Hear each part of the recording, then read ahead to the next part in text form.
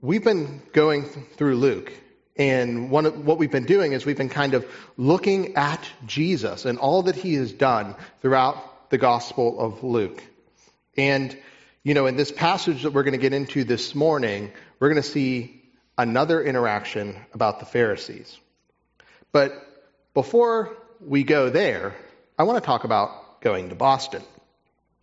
Because one of the things I love about Concord is, one, it is not Boston, but it is close to Boston. Because I love the city. It's a great city with an unfortunate sports teams. And there's just so much history. It's walkable. It's, for the most part, clean. There's lots of good food. I love being close to Boston. About once every couple of months, Nicole and I make a trip to visit our friends in East Boston.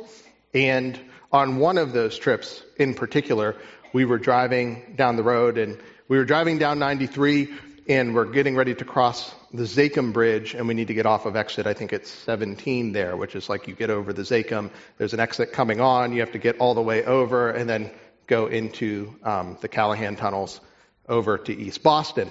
Well, I am notorious for kind of settling into the ride, as it were. And, like I'm pointing out windmills to Gavin as we're driving. I'm looking at the cranes that are going on, that are building all sorts of things, and just admiring the day into the city. And I drove right past my exit, and it added 40 minutes onto the trip. Because I've learned that though Boston is an amazing city with an unfortunate sports team, it also has spaghetti for roads. And if you're not paying attention, if you're not watching where you're going, if you're just on cruise, you're going to miss a turn. And that is going to cost you time. Lots of time. Well, what's true for driving in the city of Boston is true for life as well. If you aren't paying attention to where you're going, if you're just kind of coasting in your life, your natural tendency is not going to be to drift towards Jesus. It will be to coast right past him. And so this morning, we're going to jump into a text where we're going to look at intentionality about following Jesus. And we're going to see that you can either be a Pharisee or a follower. You can't be both. And the natural drift to your life is to pass the exit that follows Jesus and to continue living life like a Pharisee. And we're going to see that growing in Christ means growing in self-awareness and spirit dependence. So turn in your Bible to Luke chapter 12. Luke chapter 12, we're going to read verses 1 to 13 together. God's word says this. Meanwhile, a crowd of many thousands came together, so they were trampling on one another. He began to say to his disciples first, "Be on your guard against the leaven of the Pharisees, which is hypocrisy.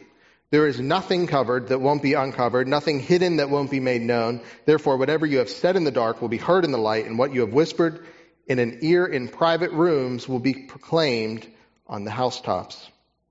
I say to you, my friends, don't fear those who kill the body, and after that can do nothing more. But I will show you the one to fear. Fear him who has authority to throw people into hell after death. Yes, I say to you, this is the one to fear. Aren't 5 sparrows sold for 2 pennies? Yet not one of them is forgotten in God's sight. Indeed, the hairs of your head are all counted. Don't be afraid. You are worth more than many sparrows. And I say to you, anyone who acknowledges me before others, the Son of Man will also acknowledge him before the angels of God. But whoever denies me before others will be denied before the angels of God. Anyone who speaks a word against the Son of Man will be forgiven, but the one who blasphemes against the Holy Spirit will not be forgiven. Whenever they bring you before the synagogues and rulers and authorities, don't worry how you should defend yourselves or what you should say, for the Holy Spirit will teach you at that very hour what must be said. This is the word of the Lord. Let's pray. Father, the entrance of your word brings light, gives understanding to your people. So God, would you grant us understanding, and would you point us towards your Son? In Jesus' name we pray. Amen. Well, Jesus just got done having dinner with the Pharisees, if you were here last week, with a Pharisee, and it was not a happy dinner party. Jesus just excoriated him, called him out at dinner time for his lifestyle and ultimately for his rejection of Jesus. He just got done exposing the Pharisees' heart. And now that dinner is over, Jesus leaves there and a crowd's forming. It says that there's even thousands of them. They're kind of trampling one another. It's an unruly mob, and Jesus is there, and so are some of his disciples. And the text says that he turns directly to the disciples. Out of all the people in the crowd, he begins to talk just to his disciples, and he issues a warning right at the beginning of our passage and says, "Be on your guard against the leaven of the Pharisees, which is hypocrisy." Jesus warns right from the outset that his disciples need to be on their guard against the leaven that is hypocrisy.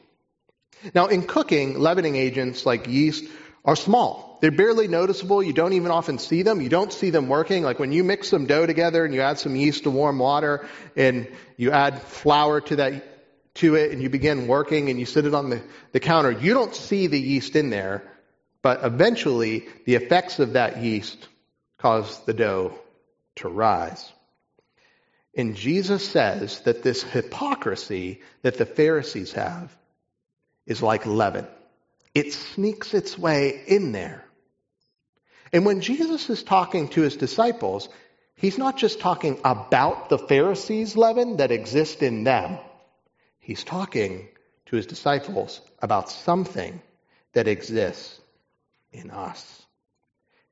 And hypocrisy is a thing that you cannot see all the time, but it works. And Jesus warns against it. He warns against our lives being hypocritical. Hypocrisy is hard to see in ourselves, but it's really easy to see in other people. You know, when you had parents that raised you to do as I say, not as I do, right? They might have said that, or they might have told you to do one thing and acted completely different. We can see that. And if you have teenagers can see your hypocrisy better than anyone else can. You know, and we can see it in ourselves even. You know, we train and tell people, you shouldn't text and drive. You shouldn't talk and drive unless you're wireless. But it's not plugged in. Your phone's Bluetooth isn't working. And you find yourself breaking the very rules that you may have taught your student how to do, or you may have just complained about other people. There they are, texting on their phone. And you do the same thing.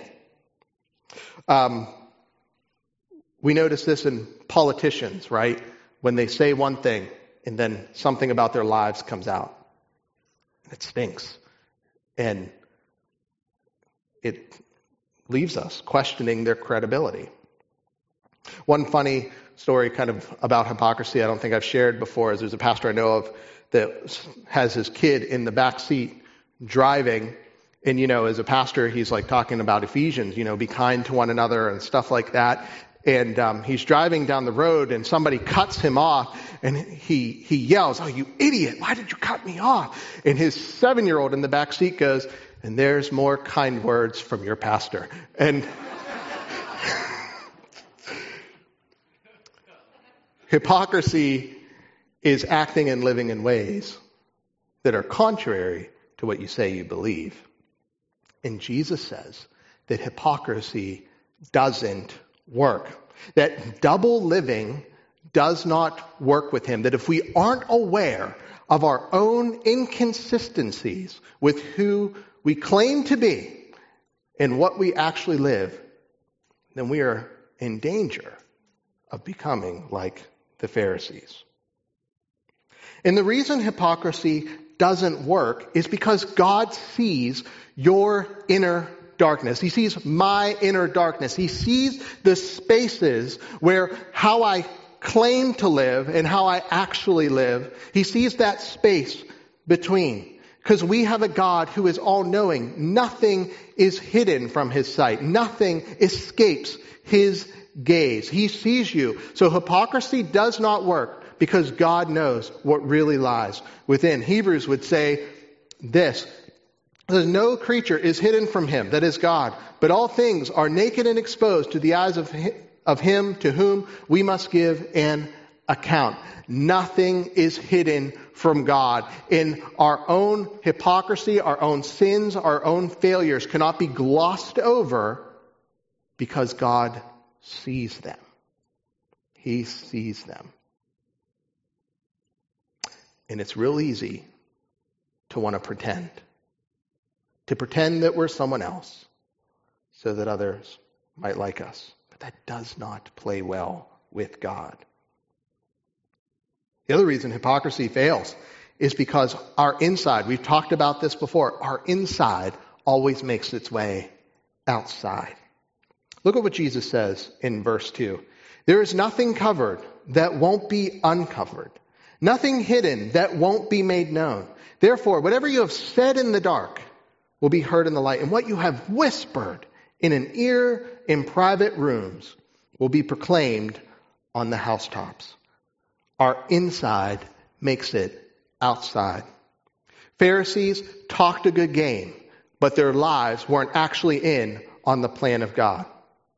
They talked a good game publicly. They looked religious. They were the religious people, the cultural preservators, the conservatives of the time. They were the good guys. But Jesus saw who they really were, and they weren't actually in on the plan of God. Jesus won't be hidden, and he won't hide what's in their hearts either. And he won't hide what's in ours. And you see what God does when he kind of gives us this kind of thing, when he gives us this kind of warning, when Jesus gives his disciples a warning, hey, watch out for the leaven of the Pharisees. Be on guard against it because it's something that also exists in you. When he's doing that, he's also giving us an invitation. It's not just a warning with Jesus, but he's also giving us an invitation to bring who we are before him. If he sees it, we're invited to be honest about our inconsistencies. You are given a choice between acknowledging who you really are and pretending to be someone you're not. And you can't pretend with God, so you may as well hear the invitation to come before him with who you really are. You see, Jesus wants your heart, and he wants to make you whole. He wants the space between how you say you live and how you actually live. He wants us to be people who are honest with ourselves. And Pharisees, as we've learned from the past 2 weeks, had no ability to see themselves clearly. And Jesus is inviting us to more. And friends, like the Christian life is about learning how to live honest with ourselves and honest with who Jesus says he is. Eugene Peterson, who's one of my favorite pastors who's passed away in 2018, said this: the Christian life is the lifelong practice of attending to the details of congruence. Congruence between means and ends. Congruence between what we do and the way we do it. Congruence between what is written in Scripture and our living out what is written. Congruence between a ship and its prow. Congruence between preaching and living. Congruence between the sermon and what is lived in both preacher and congregation. The congruence of the Word made flesh in Jesus with what is lived in our flesh. So we kind of live as Christians in this tension, in this acknowledgement that our lives don't always line up. And the way of Jesus isn't to just stifle that part off and put a religious front forward, but the way of Jesus is to constantly bring our lives in congruent with the way he lived over and over time. So we are called to beware of the leaven of hypocrisy and instead tend to matters of consistency, to see ourselves for who we are. And when you see yourself for who you are, it can be kind of scary. When you see yourself, man, like my religious pretending over here doesn't match up with my anger over there. That my life does not match what I say. When we see those things, friends, when we see our imperfections, we're invited then to also see Christ's perfections. That Christ was perfect. That He is enough. So on the road of life, you will drift towards the leaven of the Pharisees.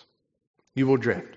But instead, there's another way you can take. You can take the exit ramp of consistency and congruence, of following Jesus and acknowledging who we are. The second kind of, for using this car imagery, drifting, the second thing that we might drift towards is fearing man or fearing God. This is the second exit. You have a choice between hypocrisy or congruency, or you have a choice between fearing man and fearing God. And this one is hard because approval and praise from others is intoxicating. And here's the thing. You and me, we were meant to be people who belong. God made you to belong to Him, and He made you to belong to His people. And so we just have this innate desire that we want to fit in. We want to belong. But oftentimes, what we do is we end up replacing belonging to God with belonging to what other people think about us. We want to fit in. We want to be liked. We tell this to our kids, right? You don't have to fit in. You can be you. And Jesus knows this. He knows this desire to just want to be liked by people and how this being liked by others could lead us to hiding Him. And so He says, I say to you, my friends, don't fear those who kill the body and after that can do nothing more. Jesus recognizing this fear. Hey, as you follow me, you're going to be tempted to live in such a way that you want to be safe around other people. You're going to be tempted to fear them. And Jesus is also saying that the worst they can do for you is harm your body. Jesus is honest about our fears. He doesn't pretend they don't exist. He's like, listen, I know you're going to want to fit in. I know it's going to be hard, but listen, the worst they can do is hurt your body. So He invites them to not only see their fears honestly, but He invites them to live in a way that's free from the demands of others. It's easy to want to be liked. It's easy for this desire for acceptance to so cause us to live in such a way that we hide that we know Jesus. But this is the way of the Pharisee, not the follower. You see, Pharisees were constantly worried about what other people thought. And they constantly worried about their own image. And so this caused them to hide the truth of Jesus, to suppress it, not just within their own hearts, but within their culture. And so we are so wired in such a way that we want belonging, but instead we twist that, and instead of shining forth Christ and letting that be on our lips and on our tongues and on our lives, we can suppress that because we fear man. And listen, friends, fear of man, letting other people control you, what you say and what you do, when you do that, it's not really about anyone else but you. We self-protect. It's what we do in a crowd. We don't want people to see the real us, and we don't want people, sometimes, we're afraid of if they see Jesus in us. And this causes compromise instead of confession. Fear of man shows up in a variety of ways in our lives, ways that we fear others more than we fear God. Ed Welch, who's a Christian counselor, wrote a well-known book called When People Are Big and God is Small. And in it, he gives some diagnostic questions that can help you figure out if you fear man more than you fear God. These are helpful. Here's a sampling of them. Have you ever struggled with peer pressure? Right? You ever struggled with peer pressure? Peer pressure is all about fearing man, right? Like you feel pressured to do something because of what other people think. Are you overcommitted? Do you find it hard to say no when wisdom indicates that you should?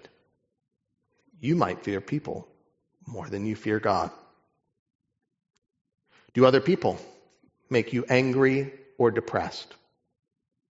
You say, like, when somebody ticks you off, they made me so mad. Well, that's letting another person determine your emotions more than God. Do you ever feel as if you might be exposed as an imposter? That someone might find out the real you? Maybe this isn't like a scandalous thing, but just like you know that there are inconsistencies in your life. Well, then you're probably self-protecting. You're probably projecting an image of yourself that is different from the reality because you're afraid of man more than God. How about this? When you compare yourself with other people, do you feel good about yourself? The Pharisees did. They looked around and said, hey, I tithe mint, dill, and rue. I tithe out of my spice rack. I'm doing pretty dang good spiritually. That's because they let what other people thought of them dictate who they were instead of what God said about them. Fear of man is pervasive. And it is the way of the Pharisees. It is part of the leaven of the Pharisees to fear man more than fearing God. But Jesus will replace fearing man with fearing God. And he'll say in verse 5, if you have your Bible open, but I will show you the one to fear. Fear him who has authority to throw people into hell after death. Yes, I say to you, this is the one to fear. Kind of a startling statement by Jesus, isn't it? Right? Jesus is saying, listen, you can fear all those people, but the worst they can do to you is hurt your body. And Jesus says, listen, but God can do way more. And he is inviting us to see God for who he is. He is God. You can't hide who you are before him. He is God. He is holy. He sees. He knows. And he's inviting us to have a long-term view, not just a short-term view. We often live life as if it happens in 30 seconds from now, right? Like we don't think consequentially long-term. But Jesus is inviting us to fear God because he's inviting us to see that, listen, eternity is long. If all you're living for is right here, you're forgetting that you stand judged before God. So fear God. He can do way more. And you might hear this and be startled. Man, Jesus, this seems really mean. But here's the reality. If you're letting other people determine who you are rather than God, God is just giving you exactly what you want. You're choosing to live outside of his grace and love. He loves you and cares about you. But when you lower him, when you put him as a servant to you, rather than the one that you serve, you're fearing man more than God, and you're ultimately living for yourself. And here's the thing Jesus does. Jesus also says that, listen, when you fear God, when you see him as mighty and powerful and holy, you also find security there. Look at what he says. Because it's like the way the text reads, he first says, fear the one who can throw your body into hell. And then he pivots, and it almost seems to not fit. It says, aren't 5 sparrows sold for 2 pennies?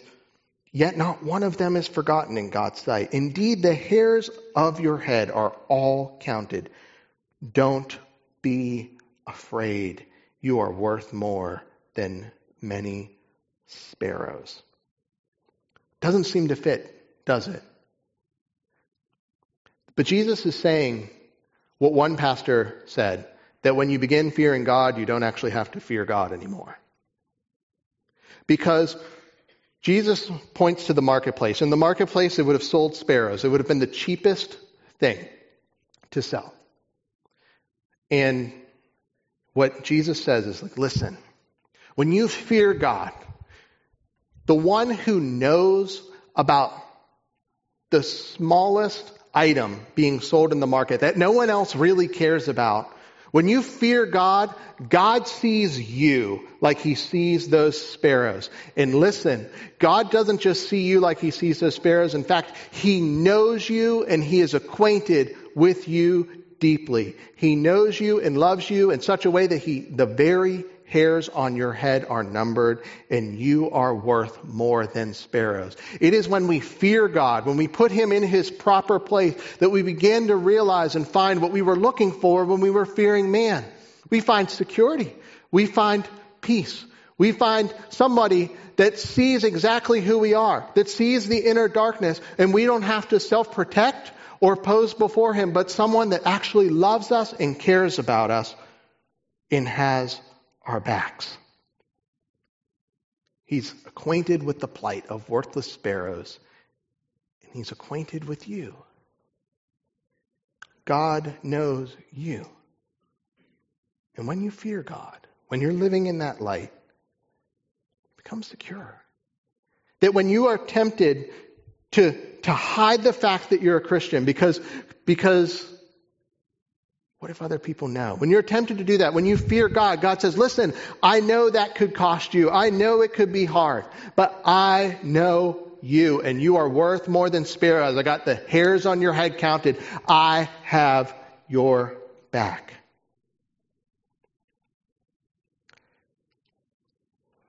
Many people are clamoring to be seen, to be known for who they are, to not have to hide or pose anymore. But if we keep looking for other people for that satisfaction, if we keep looking for other people for that approval, we will never find it. But if we come before God with who we really are, we find a God that actually sees who we are, that knows who we are more than we know ourselves, and who calls us to love him. But rarely do we let other people see the real us, because we live with fear of man. We're taught to project an image that is confident and well put together. And man, churches can also do this too. We can create cultures within churches where where we create fear of man culture, where I'm afraid of what other people will think of me if they knew that I struggled with this sin or that sin. Or I'm afraid that if I let people know who I really am, that I'll be rejected. But God wants us to be a community of people who fear him more than others, who can live honest with God and honest before the world because of what God has done for us, because we are secure in God. Don't be afraid. You're worth more than sparrows. God sees you. So we are secure in the fact that we're known, but the other reason we're secure is because of the friendship of Jesus. If you look back up in verse 4, you'll see that Jesus addresses his disciples as friends. As friends. And in the time, to be a friend of Caesar, who is emperor of Rome, right? To be a friend of Caesar meant that Caesar has your back. And you can be darn sure that if you were a friend of Caesar, you felt pretty comfortable in the world, because Caesar was a powerful guy. And Jesus is saying that you are my friend. And what he's saying is that you are secure. I have your back. To be a friend of Jesus is better than being a friend of Caesar. No matter what comes at you at life, you have more in Jesus. No matter how difficult your life would be, Jesus has your back. No matter The suffering you face, the depression you deal with, the anxiety that paralyzes you, Jesus is your friend. No matter what it might cost you to be a Christian in front of others, no matter what fearing God over fearing man might cost you, Jesus has your back. You're his friend. The road to becoming a Pharisee is to live without seeing the hypocrisy within you and to live for praise and approval of others more than praise and approval from God. And that fade will eventually lead you to either denying Jesus or acknowledging Jesus. Because growing in Christ means growing in self-awareness and spirit dependence. Jesus closes this passage with some heaviness, but also some encouragement too. And he begins setting expectations. Setting expectations. He's talking to his disciples and said, listen, there's a chance that you're going to be dragged before tribunals and authorities. Jesus is setting expectation that there's going to be times when you're going to want to fear man more than fearing God. And he's setting expectations for his disciples that will actually come true in the book of Acts. They will be dragged before tribunals. They will be threatened with their lives. Some of them will even die for their faith. And Jesus is saying that you still have friendship with God, and he is setting expectations for them and for us of what we can expect if we're going to honestly follow Jesus. We're going to be put in positions where it's difficult or costly to be Christians. Where loving neighbor is hard. Where we get criticized by people from all over because of the way that we live.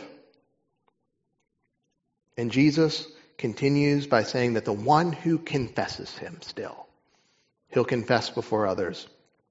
But the one who denies him, he'll deny before the angels. If you confess him, Jesus has your back. But if you deny him, like the Pharisees did, Jesus denies you. And he pivots to some even harder sayings. He says, anyone who speaks a word against the Son of Man will be forgiven, but the one who blasphemes against the Holy Spirit will not be forgiven. That's terrifying, right? Unforgivable sin. That there is a sin that Jesus won't forgive. And what does this mean? What does it mean that there's that blasphemy against the Holy Spirit is something that won't be forgiven? Because some of you might be wondering, man, does God really forgive this sin? Does he really know? Will he really forgive me? Have I gone too far? Have I sinned too much? And the answer is no. You see, you can come to God and expect to find grace, healing, and forgiveness. You can come home to him. That is the invitation. But there is a sin that God cannot forgive.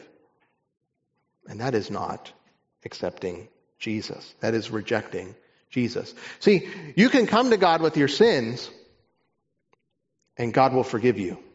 But by not letting God forgive you of your sins, because you won't accept Jesus, well, God can't forgive that.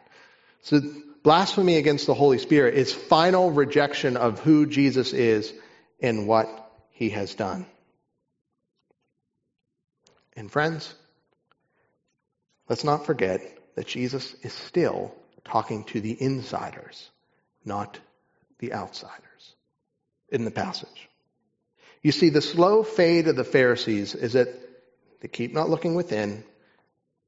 They don't go before God with the light. They reject Jesus. They fear man more than fearing God. And slowly but surely, their heart hardens.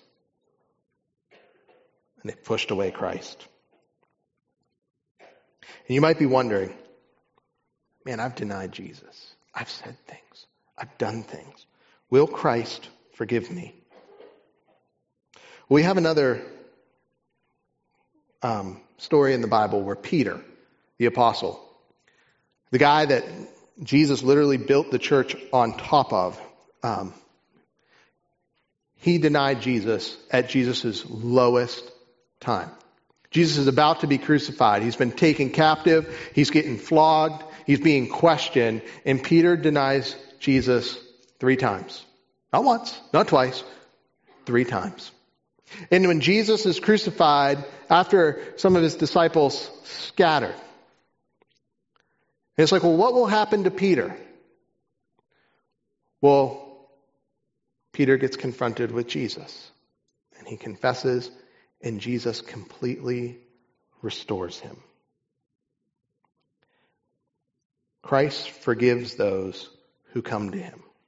And we are called to be people who are honest about the expectations that Jesus set. That it could be hard. That we're honest about our sin. That we're honest about our temptation to fear man. But where we confess Jesus, come what may, and Jesus still has our back. That when they're brought before rulers and authorities, the Holy Spirit will still give them what to say. This is hard. This is radical. But Jesus is calling us to be people who are bold in our honesty about Christ. Bold about what we believe. Come what may. Because they can only hurt the body. He wants us to be people who are not like the Pharisees, who prop ourselves up on pedestals, who think that we're better than other people, but don't even see the darkness that lies within. He wants us to be people that don't let the thoughts of other people or the opinions of others control us, but he wants us to be people that are controlled by the Spirit and who are emboldened by the Spirit, who live with fear of God and find all of their security and hope in Him. And man, we're going to fall at this. We're going to fail at this sometimes. But Christ still forgives, and we can still come to Him.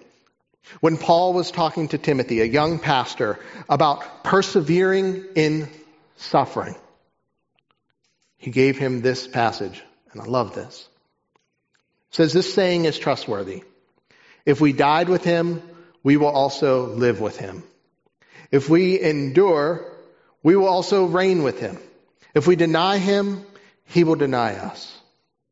If we're faithless, He is faithful, for He cannot deny Himself. You get that? In all of our weaknesses, in all of our faithlessness sometimes, when we come to Jesus, He is still faithful because He can't deny Himself, and He is still enough for you. So when you're stepping into life and you're like, man, I realize I'm fearing man more than fearing God, or I realize I've not been honest with God about what's going on in my heart, or I've not been bold enough to be a Christian in front of other people and let that cost what it cost me. When you come before Jesus, you won't find reluctance to forgive. You will find faithfulness to forgive. He is faithful, for He cannot deny Himself.